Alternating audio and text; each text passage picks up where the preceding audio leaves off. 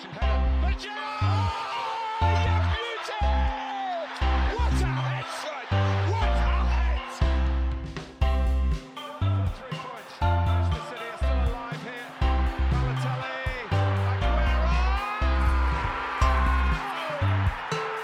Aguero! Ladies and gentlemen and Corner Kick fam, welcome back to the Corner Kick podcast. We are returning after a brief hiatus to bring you some good international break content. We know, soccer is just a bit all over the place right now, literally all over the world. We have plenty of things to discuss. A lot of this might be like the Corner Kick subtitle International Incidents podcast. Yeah. Because we certainly have a lot of international intrigue to break down on this one.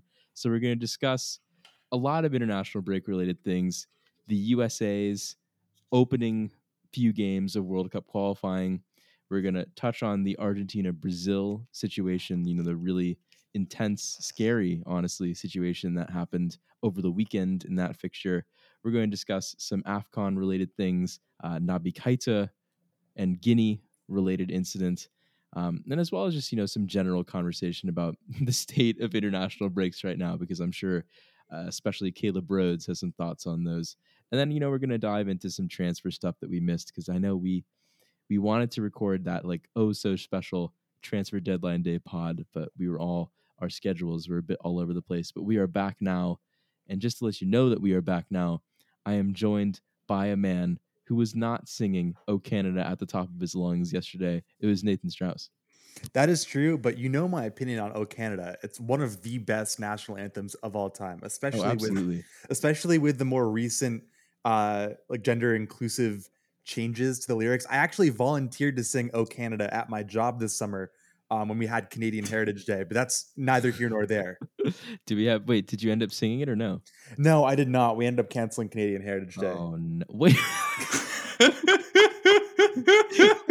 Did you cancel it?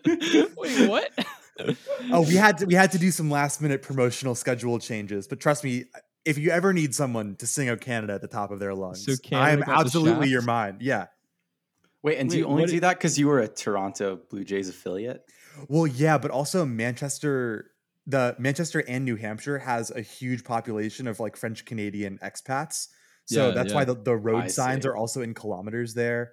And poutine is served at every restaurant. So I have a question. Yeah.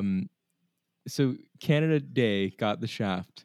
What were some other ideas that did not get the shaft? Very briefly, what was ranked over Canada Heritage Day? So another idea that did get the shaft was we had Dr. Fauci Appreciation Night, but that was deemed to be too political because we were the Fisher Cats and we were going to rebrand as the Fauci Cats. But that got the shaft. Good. That's a good one. It was good, right? I liked that. But some of the other ones that we did is we did an Alex Trebek tribute night where we played different Jeopardy or different Trebek games throughout the whole night.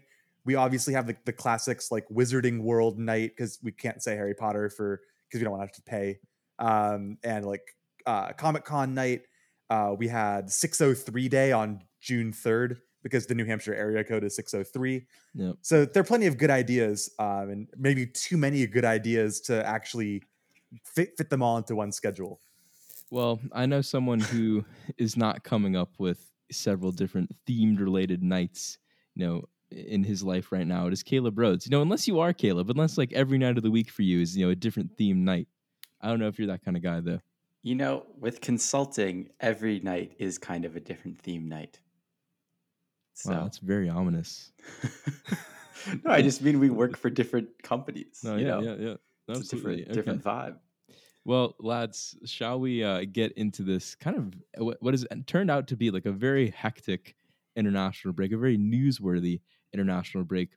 And I think there's no better place to start, Nathan, than in South America with the wild headlines coming out of Argentina, Brazil right now. Argentina and Brazil, I should say. Yeah, this is just, I feel like every continental soccer agency is just trying to find ways to outdo each other, especially in this window. So this case really demonstrates a lot of the inefficiencies with FIFA and sort of global soccer governance that we've talked about really since COVID began. But basically, Argentina and Brazil playing in arguably the oldest rivalry in the soccer world as part of an incredibly tricky Common Bowl, World Cup qualifying. The game gets suspended 24 minutes in because Anvisa, Brazil's immigration agency, police officers have stormed the pitch in order to forcibly detain and then deport 4 different players on Argentina who lied and falsified their status about having been in a country, England, that has travel restrictions. All in all, very weird scenes. And this whole it's just wacky, right? Like these are 2 of the highest profile soccer nations out there with players from the highest profile league in the world who obviously had to lie in order to get into the country, because you can just literally do the math between when Aston Villa's last game was and when Emi Martinez, arrived in Brazil. So really weird stuff happening down in South America. So wait, can you guys clear up some confusion that I had? So I thought that La Liga and the Premier League decided not to send players to release them to South American teams because of these travel restrictions. Did that just not happen? I think it was specific nations. Yes. So I know a lot of the players a lot of the players from England went to Austria to train so they could leave Austria for the Argentina camp, like Christian Romero. I see. Yeah. So they went to an intermediate location first. Mm-hmm. There's certain red list countries on the Premier League. It's not actually an official Premier League thing. All of the 20 clubs banded together and came up with these sort of, I think, kind of nebulous rules and regulations, which are still, I think, should be, the case. And we'll get on to, whether or not we even should be having, a proper international break, which I feel like is a bit of deja vu to a podcast that we did at this time last year where we asked a similar question. But yeah, I mean, Nathan, this is unlike anything that I've seen on a soccer field. And it kind of casts my mind back to, when we learned that Argentina was no longer going to host the Copa America and CONMEBOL gave the tournament to, a perfectly COVID safe nation of course. in Brazil, Mm-hmm. Obviously under the thumb of Jair Bolsonaro. And this to me felt like another, very clear political statement from Bolsonaro. He has used the Brazil national team to sort of prop up his agenda in the past. And you're like, what better way for, the Brazil government to look good here than, run onto the field and kind of forcibly remove. I don't want to say forcibly. It looked like, they were just kind of talked to, and then the game was halted. Messi was involved, the Argentina captain, and speaking to the 4 health department officials, but it was all very theatrical. This is very much something that could have been done, before the game or when the players arrived to the stadium. So I don't know. There was elements of this that seemed very much like political theater, as well as actually being a health concern at the same time.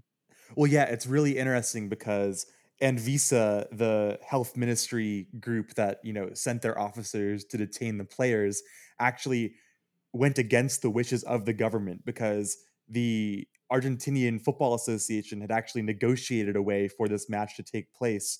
And Brazil's federal government had actually acquiesced. So obviously under the rule of Bolsonaro. And then once the officers, arrived on the field and the match was disrupted, Argentine players locked themselves in the locker room to avoid going into custody. So it's very weird.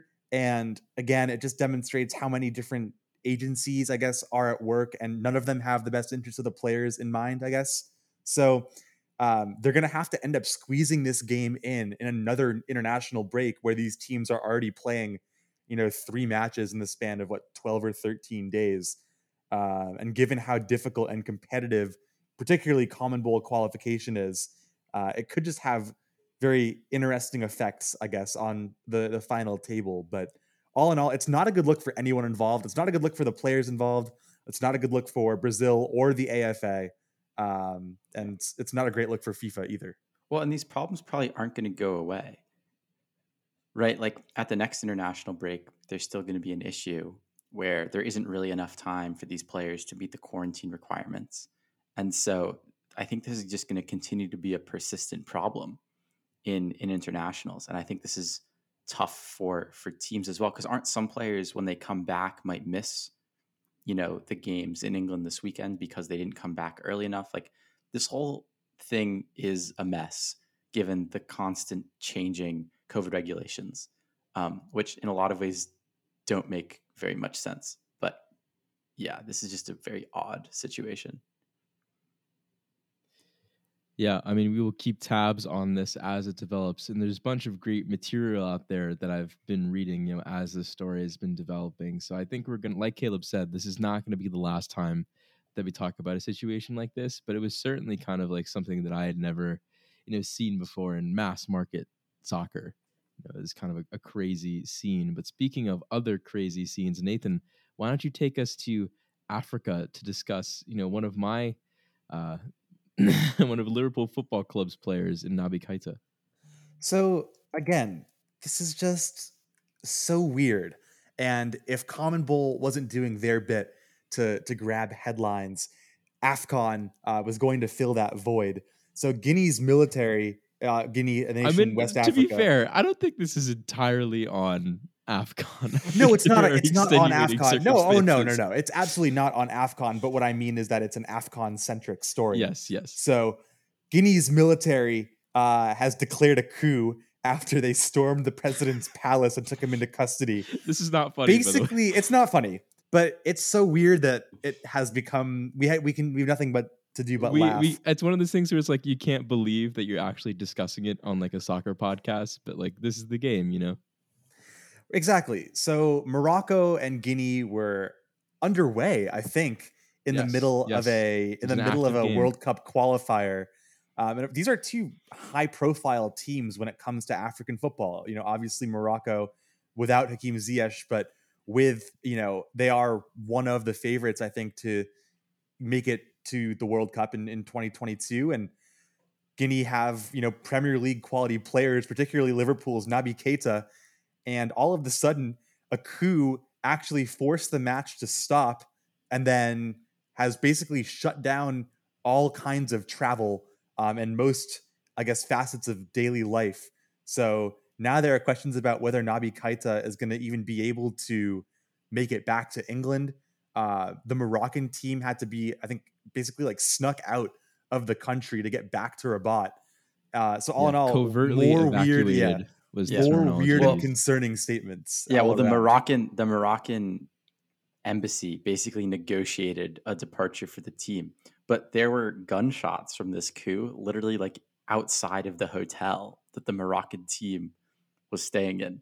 And now there's videos of once the plane finally took off, like all the Moroccan players burst into like the song and sang the national anthem of Morocco as they were like departing Conakry. Which is another banger, by the way, if you're looking at national anthems, but keep going. Yeah. And so like Hakimi is like tweeting like, thank you for all the messages and support. It's been a very intense day, but thank God we are safe and sound in Morocco. Good night. Alhamdulillah. It's been a very intense day. That's a bit of an understatement. No, you should really see. It's literally just a selfie, like a grainy selfie of Hakimi doing like the peace sign. And he's like, I escaped a military coup this afternoon. But yeah.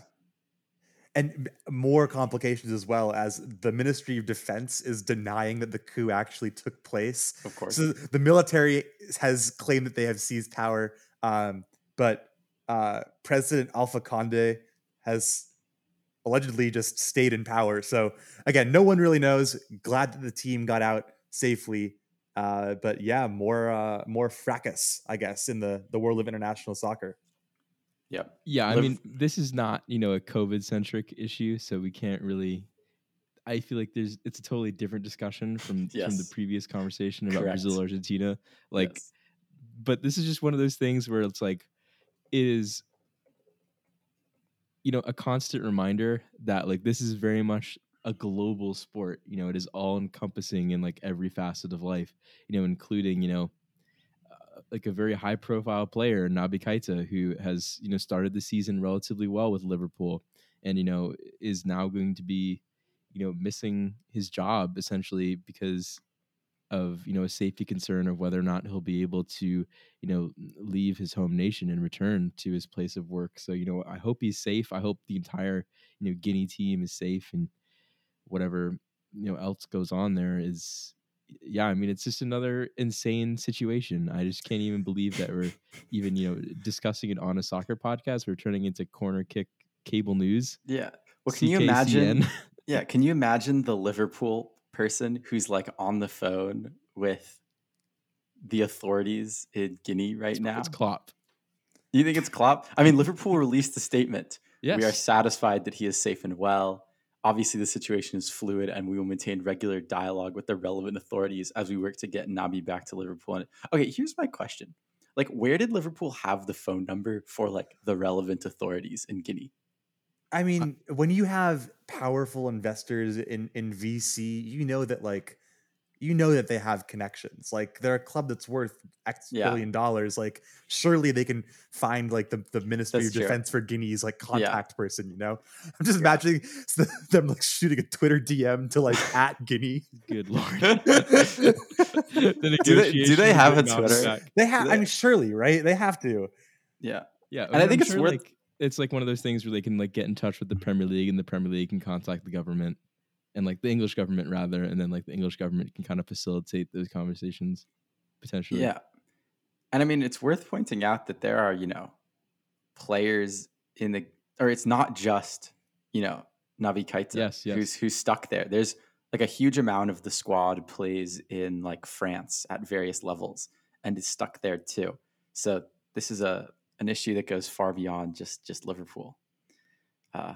So I guess all we can say is we hope for the safety and safe return of the players. I mean, that's all we can really say. Yeah. But we just felt like it was, I don't know, man. It's just, it's like, I mean, I don't even know. All right. Welcome to the 2020s, I guess. Yeah, exactly. It's been a doozy. Game postponed due to military coup. It's a new one. Does Football Manager have to add that as like a I think thing? they might. That's gonna be the second edition next to women's football. Yeah, they've added like women's football and then like military coup. Football Manager Extreme. Like, well, health, they didn't add health COVID. officials running onto the field. Yeah. Well, no, yeah. Well, it should just be like a very low probability event, but it like could happen. Yeah. But like, no one plays Football Manager to manage national teams anyways. But that's beside the point. Do we want to talk about? No, but if your player got stuck. Oh yeah, like just Bukayo Saka has been forcibly detained by like the Albanian embassy. But imagine if it was unavailable for like 14 days until yeah.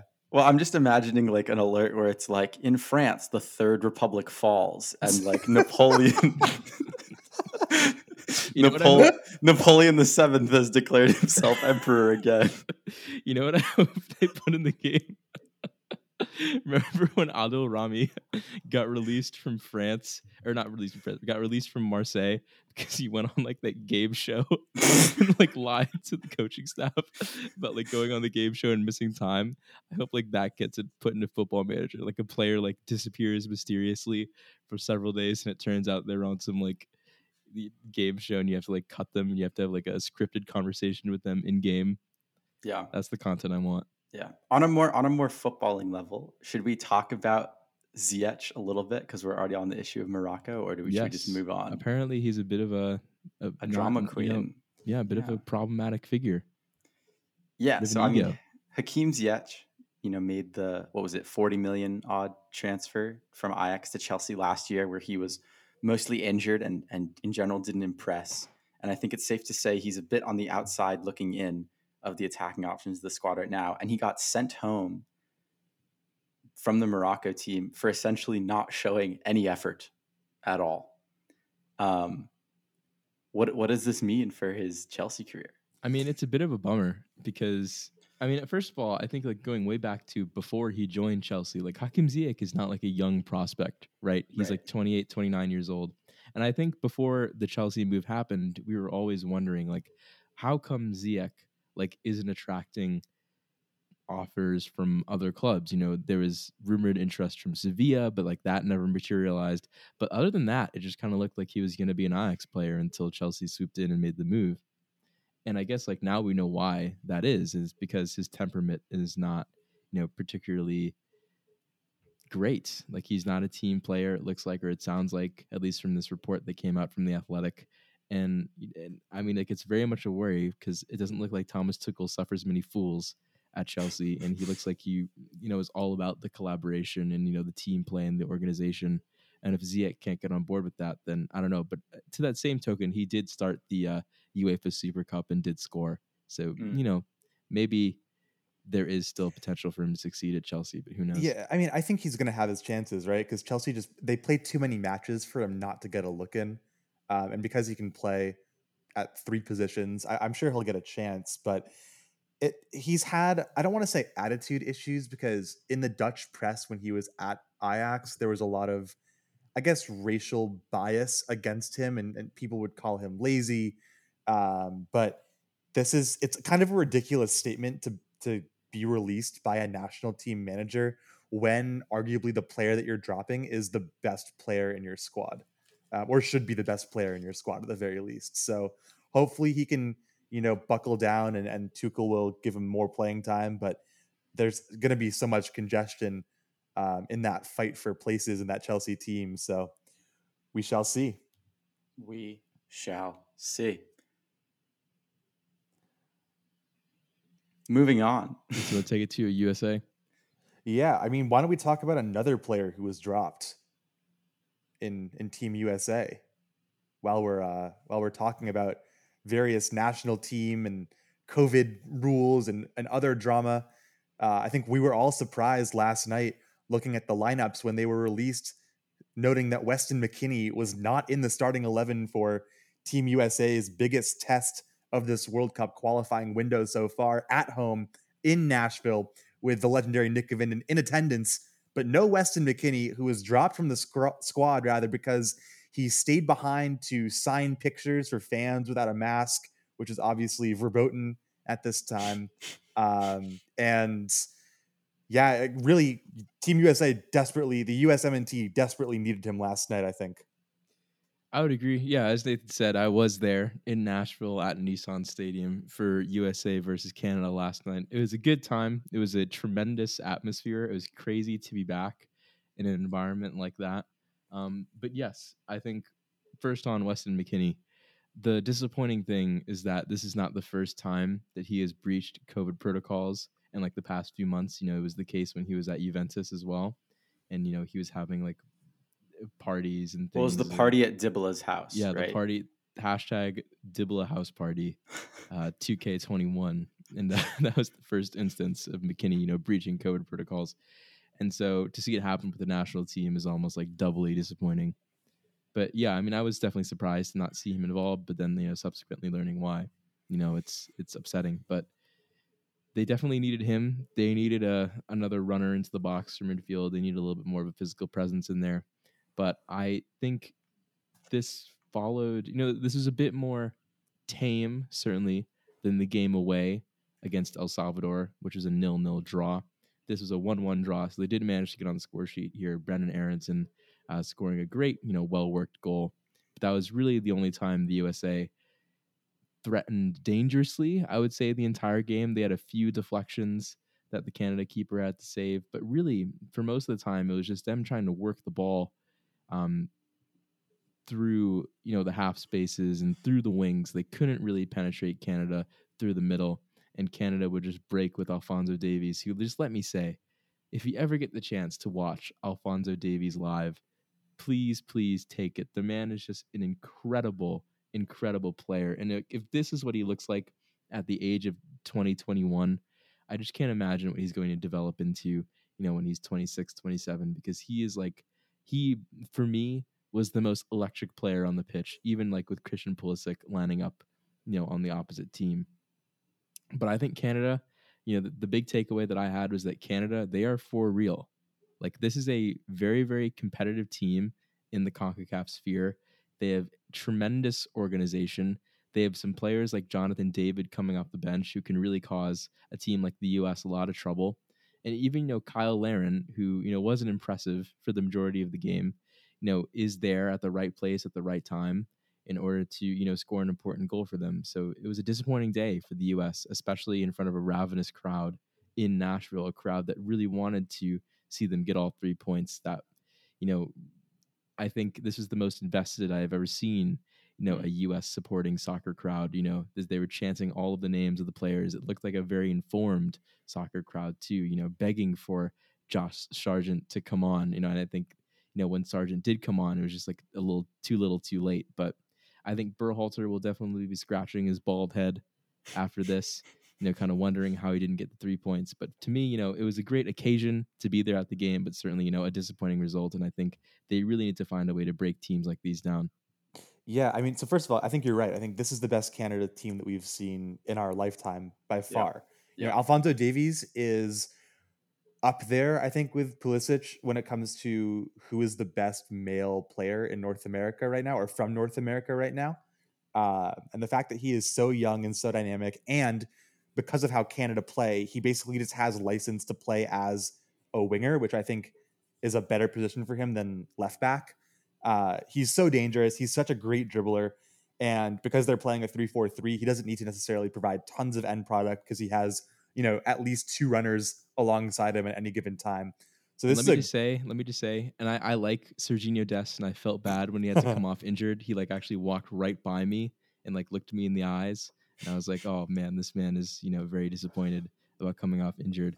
But Alphonso Davies was putting Serginho Dest on skates in this game. It was insane to see. I don't want to say the golf in class, but just how good Alphonso Davies has gotten by playing, at Bayern Munich at the highest level possible. And it's not just Davies too. You think about, the position that the United States, I think, is weaker at than any other position is striker. And Canada have 21-year-old Jonathan David, who didn't even start yesterday. And David, at 21 years old, would be the best striker on Team USA by far. And David, by the way, actually born in the United States. So take that, USA. But this Canada team is, I think, deeper than normal. They do have some players like Atiba Hutchinson, who's been around literally forever. He's 38 years old and has been playing. He's played over 300 games for Besiktas. And obviously Milan Borjan, who I saw as an Arsenal fan a couple of times, playing for Red Star in the Europa League and all of that. But I think there are really big issues for USA about scoring goals. They only scored 4 goals in the last 4 games of the Gold Cup. They had 4 1-0 wins against Canada, Jamaica, Qatar, and Mexico. Can't believe I just said that sentence.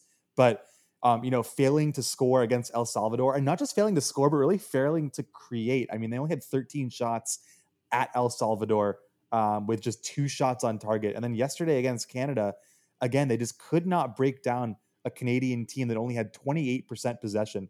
Again, 2 shots on target, 4 shots on target over 2 games against, a team that should have been beatable. I think it's acceptable for one of those games to be a draw. Playing at Honduras, I think, is tricky.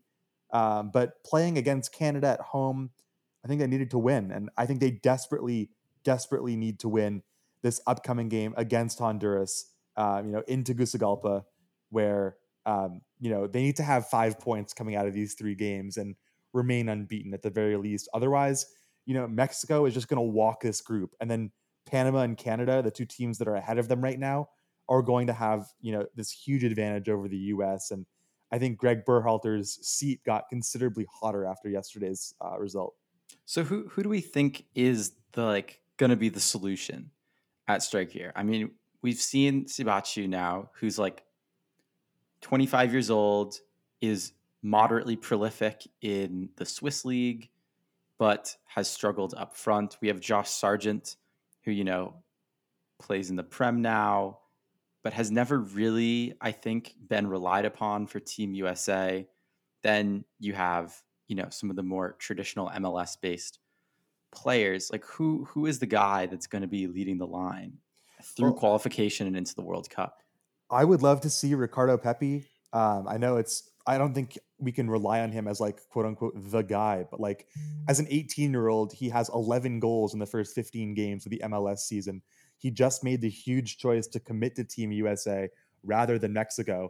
And he is maybe the most highly sought after youngster in MLS right now. I'd love to see him get a shot. Otherwise, I just think you have to commit to someone like Sargent, you know? Like just because there are these players like Jordan Pefok or also known as Sibachu, etc., who are like 25 years old and playing in Europe, it doesn't make them good, you know? And that's been I think the problem for Team USA going all the way back to the Klinsmann days, where just because there are players who are in their prime and playing in Europe. Remember Aaron Johansson? Like Yeah. it's the Oh, same. God. It's the same stuff, right? Bobby Wood Or to a Bobby lesser Wood, extent. or even Bobby Wood, right? Who Yeah. like these players who will peak with like an 8-goal performance in the Bundesliga or something like that. And I would much rather commit to younger talents who are going to work their way abroad, like in the same way that Canada committed to guys like David and Alphonso Davies from the age of 18, or the same way Bruce Arena brought through Christian Pulisic a couple of years ago. Like, I would like to see a little bit more of an emphasis on growth and development, because I think it could be mutually beneficial, and it would mean that players are getting experience, but also having a chance to maybe provide something different than what a lumbering Josh Sargent does. I mean, for me, I thought Sargent made a huge impact yesterday, but that's just because we didn't really have anyone who was willing to run and make a late run into the box. And, the second Sargent came on, he was, operating a bit deeper than Pifok and, providing a bit more of an option for Pulisic, who was drifting inside.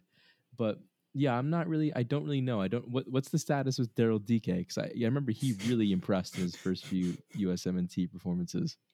Yeah, I Don't think laugh. he's another. Don't I laugh. think I know Caleb was laughing over there.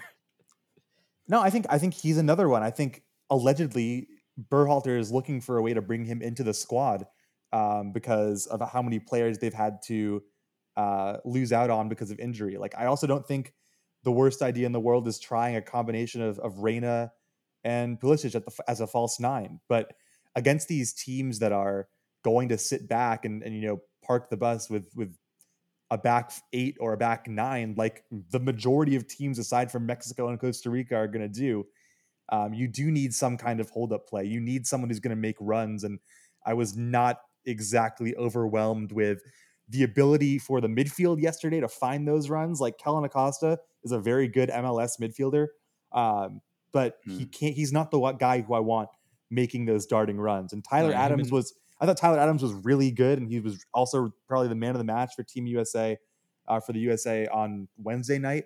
But he was not the guy. He was not the guy last night either. So Yeah, I don't Acosta know. and They just need Leggett were something else. dire last night. They really were. It was awful. And just one last point. Like, Dest, you mentioned how bad he was defensively, but what it basically means is that the US is trying to just feed him and let him dribble. But when those dribbles aren't coming off, and I think he was something like 0 for 4 on duels yesterday and on dribbles, it means that the US is basically defending with a back 3 because he's so far up the pitch. So either the US needs to go to a back 3 to let guys like Robinson and Dest get forward, or Dest needs to play as a winger or something, because it's such a liability. Yeah. Where was Josie Altidore in this? Like, he's not in the squad for these games? Like, what's up with that? I guess the era of Josie is like well and truly over, and I'm not sure. I think it's come a bit prematurely, to be honest, especially since we don't have like an actual, Well, he's been injured. He's out for 2 months. Would he have been? Would he have been called up though? That's the real question. I doubt. I mean, he's burned so many bridges. But I just feel like, in the absence of like a truly good young striker, you kind of have to look to your Jossies and your Josies, right? Well, yeah, and even like Jossie and Berhalter have like a very, very close relationship. Yeah, because he managed him at LA Galaxy, right? And he did score in the Gold Cup, a very important goal. So I think there still needs to be a bit some of this integration between, like the old, I don't want to call them like the old heads of the USMNT, because it's not really, it's recent history. It's not like ancient history. But definitely, the Jossie Zardes, the Josie Altidores, those kind of players. I think the only really carryover from that era is John Brooks, who was, tremendous and always is very consistent. But I think yes, like we need to develop, as Nathan said, like the development needs to be there needs to be a trusting in the process of developing players like Josh Sargent, like Gio Reyna, like McKinney if he can get his shit together, in this team and in this Berhalter system. But I also think the fact of the matter is like we needed 3 points yesterday, and like what could have been if Giassi Zardes could have come off the bench, like even if he's not as familiar with the European guys as he would be with the MLS contingent. Yeah, no, I think that's the point. Like, this is a very young US team, and all of the attacking players are 22 or younger, except for Sabaichu in this. And I think what we're going to need to see is like how does he bring together his like Gold Cup squad and his, what was that tournament at the beginning of the summer? The CONCACAF The Nations League. Nations Yeah. League. Oh yes, that. Like, how does he integrate those two squads, which tended to be like a more experienced and a more youthful team, into like the actual best unit? Because I think what's missing here is perhaps a sense that like the US needs to perform. Like in national teams, especially considering, we missed the World Cup the last time, we don't have the luxury of like trying stuff out. We just need to score goals and win at the end of the day. And I think there might be a little bit of naivete in regards to that in the current squad construction. But yeah. Should we shift foci rather to club football? Yeah, let's cover some stories in club football that we didn't get the chance to cover last week. Particularly, I think there's one that stands out, and it's someone you may have heard of. Takahiro Tomiyasu. Oh, what? Yeah, Takahiro Tomiyasu, highly rated Bologna defender going to Arsenal. No. Of course, it is Cristiano Ronaldo making the move from Turin to Manchester to return to Manchester United. Yes, CR7 is back in the Premier League. I think much to the three of our chagrins. Yeah, I mean, I don't know. I think this is very. I don't want to call it like an anti-Ronaldo podcast, but I think this is like as No, it close is. as you. No, I as think you- it is. I think this is as close as you're gonna get to like an anti-Ronaldo podcast on the internet. So if you're coming here for like effusive praise of Cristiano Ronaldo being back in the Premier League, I don't know. Go. There's plenty of other places where you can find that. It won't be here. I'm not particularly happy about this for a multitude of reasons. Some fandom related. Some of them are like personal grievances that I have. With Cristiano Ronaldo, and some things that have come out about him in the past that I think need to be resolved. But yeah, Caleb, I think you're someone who has despised this man for about the better part of a decade. What's your take on Ronaldo being back in the Premier League? I think it's very interesting. I'm really curious to know exactly like what the full behind the scenes story is with the negotiations with Manchester City. I don't know if that was a bit of a smokescreen as he was using that as like leverage with Man U. It was very clear he wanted out of Juventus. But I think this is probably a nice way for him to end his European career. So I give him that. I do think, though, it means that Manchester United simply need to perform now. Like, this is the worst thing for Ole's job security of all time. Because no, he's on a ticking timer right now. Yeah. And you have to wonder, like, what is, like, I think they have to view themselves as they need to win the Premier League this year. And I'm just still not sure they're going to.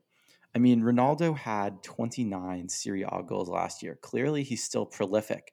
But even that only dragged Juventus to 5th. And I think there is a sense that a lot of his production doesn't actually translate into, like, points necessarily. And so I think there is, I mean, we'll see once this international break is over. But I think it is a bit of an open question how he'll integrate. I expect he'll score goals, but I don't know how much of like a material difference it'll make on the actual results of this team. I don't know if that makes sense. No, I think you're right. And that's because there is a little bit of, so it's not a Ewing effect, but I would call it like the Lakers effect. So right now the Lakers have just gone up and signed like every available like ex All-Star forward. And what's going to happen is all of these players are going to see their numbers like drastically decrease because there's not going to be enough spacing for all of them to have success. Ronaldo in the last 2 years at Juve, and courtesy of Football Reference, all of these stats, by the way, because I have them up now, his shot creating actions are actually fairly minimal. He shoots in volume, but does not necessarily create the best opportunities for himself. And as the focal point for a Juventus team that played a 4-4-2 last year and really struggled to create goals from open play, he wound up putting up pretty impressive numbers. You know, he was averaging basically 1 goal per 90 minutes. A fair number of those were penalties. He was 6 of his 29 goals were penalties. But I don't know how he meshes, and particularly his style of play as a 36-year-old meshes with someone like Bruno Fernandes. And obviously they're international teammates, and so they have camaraderie there. But you think about Fernandes, and his stats are largely volume based and not necessarily quality based. Like, obviously he's a fantastic player, but if he's not the one pulling the strings, and if he's not the one taking the shots and converting from set pieces, his numbers look incredibly different. And how does that play style of Ronaldo mesh with true wingers like Sancho? What does this mean for a guy like Greenwood, who I think has started off brightly and needs this season for his development? And obviously, what does it mean for Edinson Cavani, who basically now has to go to being the third choice option up top after renewing his contract in the last couple of days? So And he gave up his number. yeah. So I am less bullish on this transfer than I guess the entire like internet and soccer sphere, because obviously I don't like Ronaldo, but I also don't think he is as good as his past numbers would suggest. So it's going to be really interesting to see how he performs, or if he can perform in the next couple of weeks, I guess. Who takes the penalties for this team now? Ronaldo. Ronaldo? Okay. Ronaldo takes the penalties. Come Okay. on, man. No, I mean, I know, but the question had to be posed. No, absolutely. Yeah. Listen, I think this is go one of two ways for United. One is that they do extremely well this season. You know, they might not win. I don't think they're the best team in Europe, even with the addition of Cristiano Ronaldo. I don't think they'll win the Champions League. You know, they might get farther in Europe, but I think the Champions League is a place where they've really fallen flat on their face in the last couple seasons. I do think they will contend for the Premier League, at certain periods this season. However, Cristiano Ronaldo cannot play defensive midfield. That is just a fact. And so there is still a big gaping hole in the middle of Manchester United's team that they'll need to fill somewhat. And yes, like the strength of this United team is their play on the counterattack. How does a 36-year-old Cristiano Ronaldo fit into that equation? And I think, like Nathan indicated, whose minutes does he have to eat into in order to kind of facilitate the play in a way that suits him? Is it someone like Mason Greenwood? Is it someone like Jadon Sancho, who's not had the greatest of starts in a Manchester United kit? The other thing to consider is that now there are a ton of egos in that Manchester United dressing room, big personalities like the days of old. And there is no Sir Alex Ferguson in that dressing room to manage them. It is Ole Gunnar Solskjaer, whose job before taking over at Manchester United was managing Molde in Norway, where I can't imagine there was like a ton of, really crazy personalities and egos and well-known players and things like that, even though he did manage Erling Haaland when he was a kid, but he was certainly not the Erling Haaland we know today.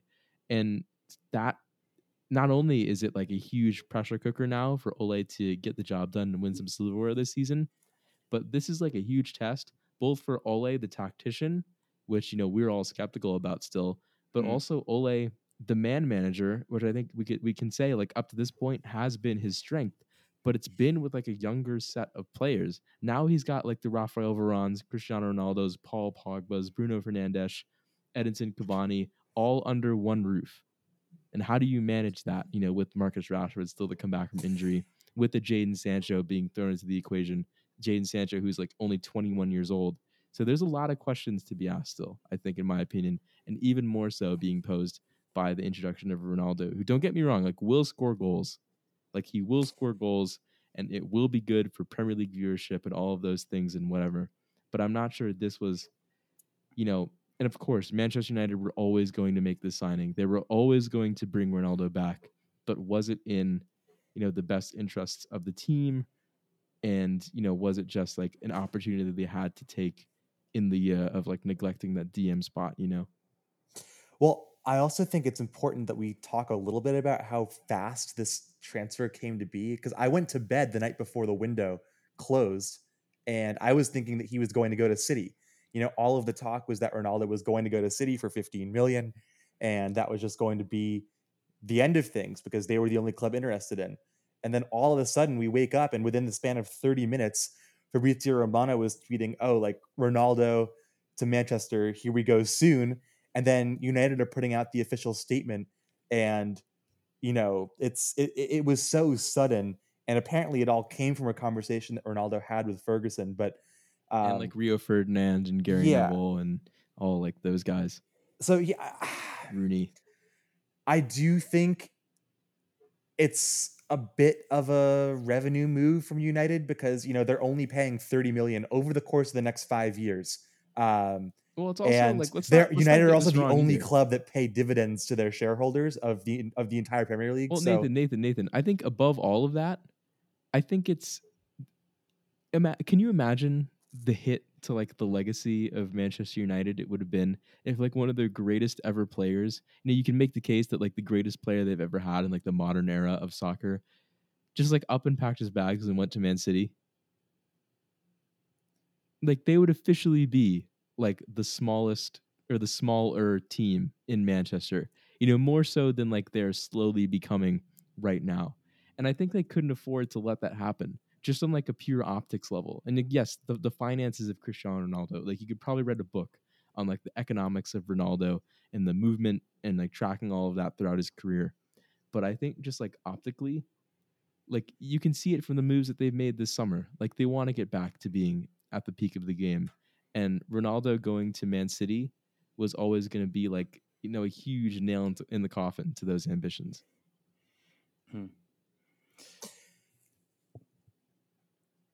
Fair enough. Yeah, no, it's funny. Like I went into my MCAT test right last Friday, August 27th, and went in thinking that Ronaldo is going to Man City and left it, 7.5 hours later with Ronaldo at Manchester United. To Nathan's point though about the finances, I think it's just a ridiculous business move, and Yes. ridiculous here meaning like a good thing. It's funny. So obviously Manchester United are a publicly listed company, which is like a little weird, but so their stock went from $17.28 on August 26th to $18.29 on August 27th. So Ronaldo's transfer came it's like what, along with that's like 5%, right?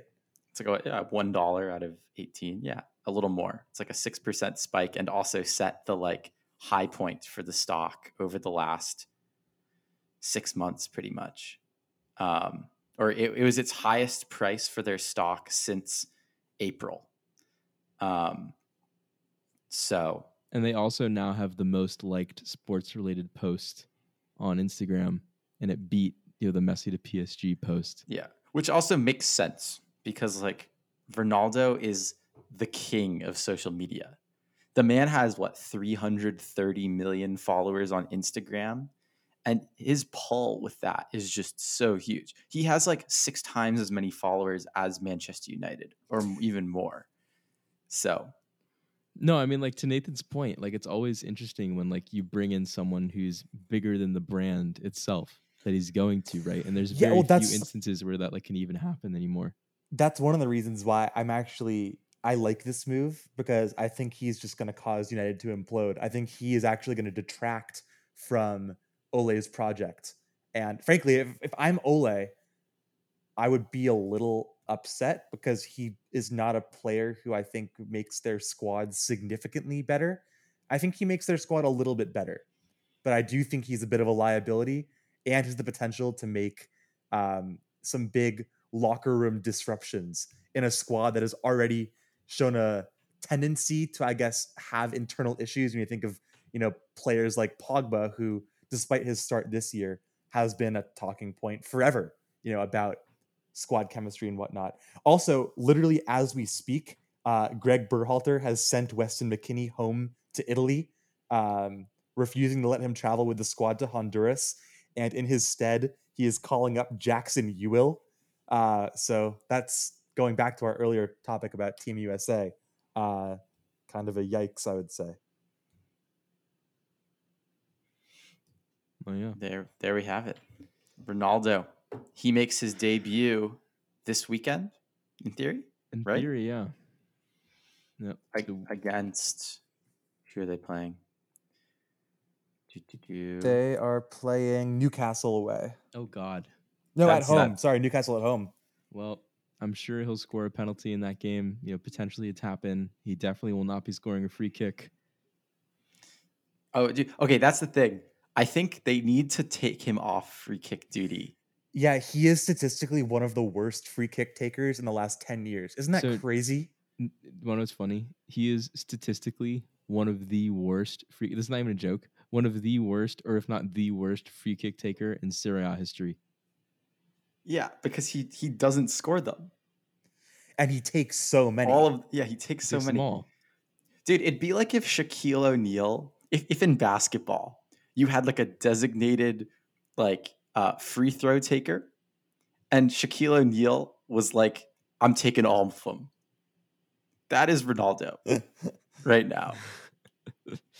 Yeah, I mean, we will see. I think Newcastle are going to be in for a rough 90 minutes in that one. I do think. I mean, let's be honest. Like, Ronaldo is going to score goals for this United team. It's just whether or not we think like the goals balance out with the rest of the Ronaldo that comes Yeah. with it. Yeah. Oh, how many, before we head out, how many goals do we think he scores this year? In the Premier League, In the- Or in the all Prem. competitions? 18. Yeah, I was gonna say 19. Oh, I think like 11. No, I don't think. I think he's going to end up scoring like close to 20 goals. Yeah. Well, only one. way to how find many? out. How many do you think Lukaku is gonna score? He's going to be the Golden Boot 22. winner, Yeah, in I my think he scores like opinion. 22 or 23. 24. Yeah. Okay. So we're all in agreement that Lukaku outscores Ronaldo. Yep. Yeah. It is kind of crazy how gutted Serie A has been this summer. But that's a different But yet conversation. it's like still an incredibly engaging league. No, I know. Also, like this transfer window went from being so crap that we actually had to intro our discussion about it with, wow, this transfer window has been crap, to seeing Messi and Ronaldo both transferred. And having like the ghost of Kylian Mbappe storyline, like whatever that was. For a Oh, brief yeah. minute. Dude, I think the lesson here is that even in its dullest moments, soccer is never dull. Yep. Well, that's going to be us for today. Jackson Ewell being called up to the USMNT, and you'll be seeing us later.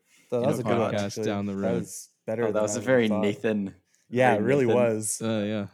Just thought I would try it on for once. And it did not feel good. Anyways, that has been Corner Kick. We will catch you guys at some point next week discussing, the return of club football. And, we hope this international break resolves with as little conflict as possible. But until then, I'm Nick Avinden, Caleb Rhodes. Nathan Strauss. and we will see you all next time.